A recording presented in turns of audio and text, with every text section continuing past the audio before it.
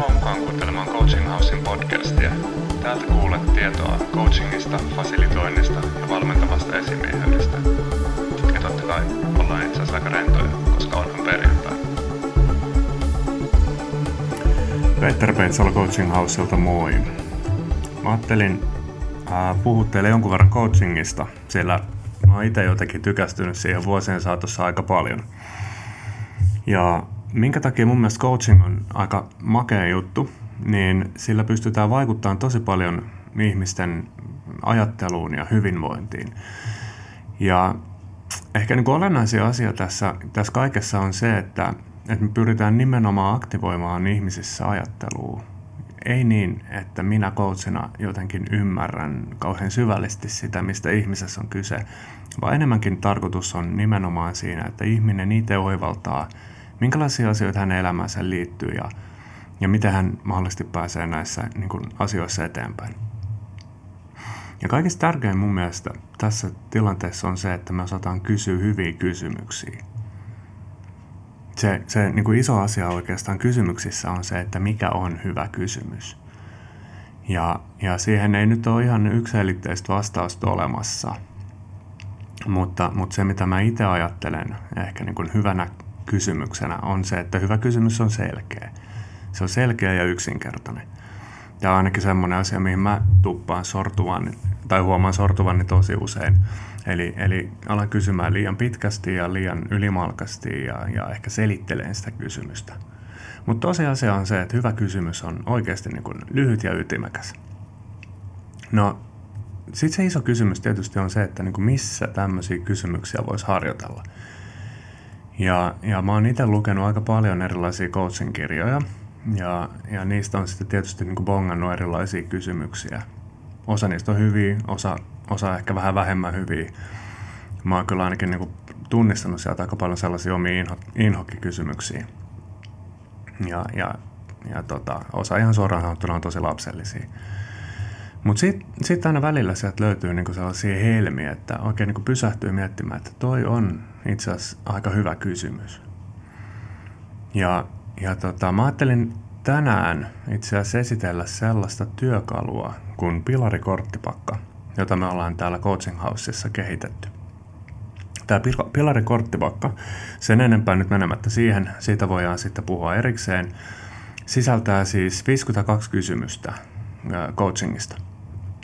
Ja tämä niin on mun mielestä olennainen asia tässä niin pilarikorttipakassa, että sulla on 52 erilaista kysymystä, plus sitten muutama jokerikysymys päälle. Ja niin kuin, mun mielestä niin kuin hämmästyttävää on se, että kun mä lueskelen näitä kysymyksiä, mulla on tämä pakka tässä kädessä justiinsa, niin suurin osa näistä kysymyksistä on oikeasti ihan älyttömän hyviä. Mä itse jotenkin niin kuin tykkään niin kuin sellaista kysymyksistä, jotka on vähän niin kuin syvyyspommeja, että kun sä coachina sanot sen asian, niin sä huomaat, että siinä toisessa, on se sitten niin kuin yksilö tai ryhmä, niin siinä oikeasti niin kuin tapahtuu jotain niin kuin liikahdusta. Aletaan miettiä, että mitä hittoa, että pitäisikö mä ajatella asioita toisin, tai nyt aukesi jotain sellaisia niin kuin puolia tässä asiassa, mitä mä en ole ennen miettinyt. Ja semmoista kysymyksistä, jotka oikeasti vie eteenpäin. Ja tässä pilarikorttipakassa näiden 52 kysymyksen lisäksi tosiaan on muutama jokerikysymys. Ja nämä jokerikysymykset on jotenkin sellaisia, jotka on ihan älyttömän voimallisia. Jos ajatellaan esimerkiksi kysymystä, että mikä tässä tilanteessa saa sinut neuvottomaksi, niin kuinka usein me oikeasti omassa elämässä kuullaan tämmöinen kysymys? Ja kuinka usein me pysähdytään tämmöisen tilanteen ääreen? Kun meillä on joku ongelma, niin oikeasti me pysähdytään siinä, että mikä tässä asiassa saa mut neuvottomaksi. Tai toinen kysymys, mikä tässä asiassa pelottaa? Tai mistä tässä on oikeasti kyse? Niin nämä on sellaisia asioita, jotka oikeasti pistää meitä vähän niin kuin selkäseinää vasten niin kuin erilaisten kysymysten kanssa, mitä ikinä meillä niin kuin elämässä onkaan ja joita halutaan ratkoa. Nämä ei päästä helpolla nämä kysymykset.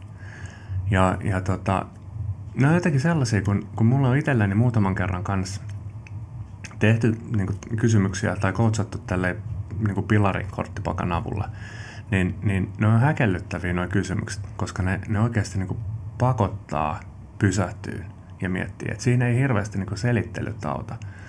Ja vaikka hetkellä, tai niin kuin sillä hetkellä saattaa tuntuakin siltä, että niin kuin on vähän epämiellyttävää, että mieluummin niin kuin menisi eteenpäin eikä vastaisi tähän näin. Mutta nämä kysymykset on ihan oikeasti sellaisia niin kuin, jotka niin kuin tuottaa ajattelua ja pistää meitä miettiä asioita uusista näkökulmista. Ja sitä kautta myös niin kuin auttaa aika tehokkaasti löytää ratkaisuja. Sen takia mun mielestä niin kuin kysymykset kuuluu ihan olennaisesti coachingiin. Ja mä ajattelen itse niin kuin oman kokemuksen kautta, että mistä coachingin vaikuttavuus tulee. Niin yksi keskeinen osa-alue on se, että coachattavalta kysytään hyviä ja voimallisia kysymyksiä. Ja totta kai, jotta me ei nyt ihan niin kuin älyttömän helpolla päästetä ketään näin niin kuin perjantai-iltana, niin tämä tärkeä asia oikeastaan tässä, mitä mä haluan vielä sanoa, on se, että meidän Coaching Housella on tosiaan siis tämä pilarikorttipakka. Ja sisältää siis 52 kysymystä plus jokerikysymykset sekä ohjeet siitä, että miten sä voit käyttää tätä niin kuin korttipakkaa ja miten sen avulla treenata coachin taitoja. Mun mielestä nämä coachin taidot on sellaisia, että kyllä niistä hyötyy muutkin kuin pelkästään vaan me ammatticoachit. HR, esimiehet, johtajat, niin paljon erilaisia niin kuin käyttökohteita ja tapoja. Mä tiedän, että ihmiset on käyttänyt esimerkiksi palavereissa näitä tai korvanneet jotenkin kehityskeskusteluitakin niin kuin tällaisilla valmennuskeskusteluilla.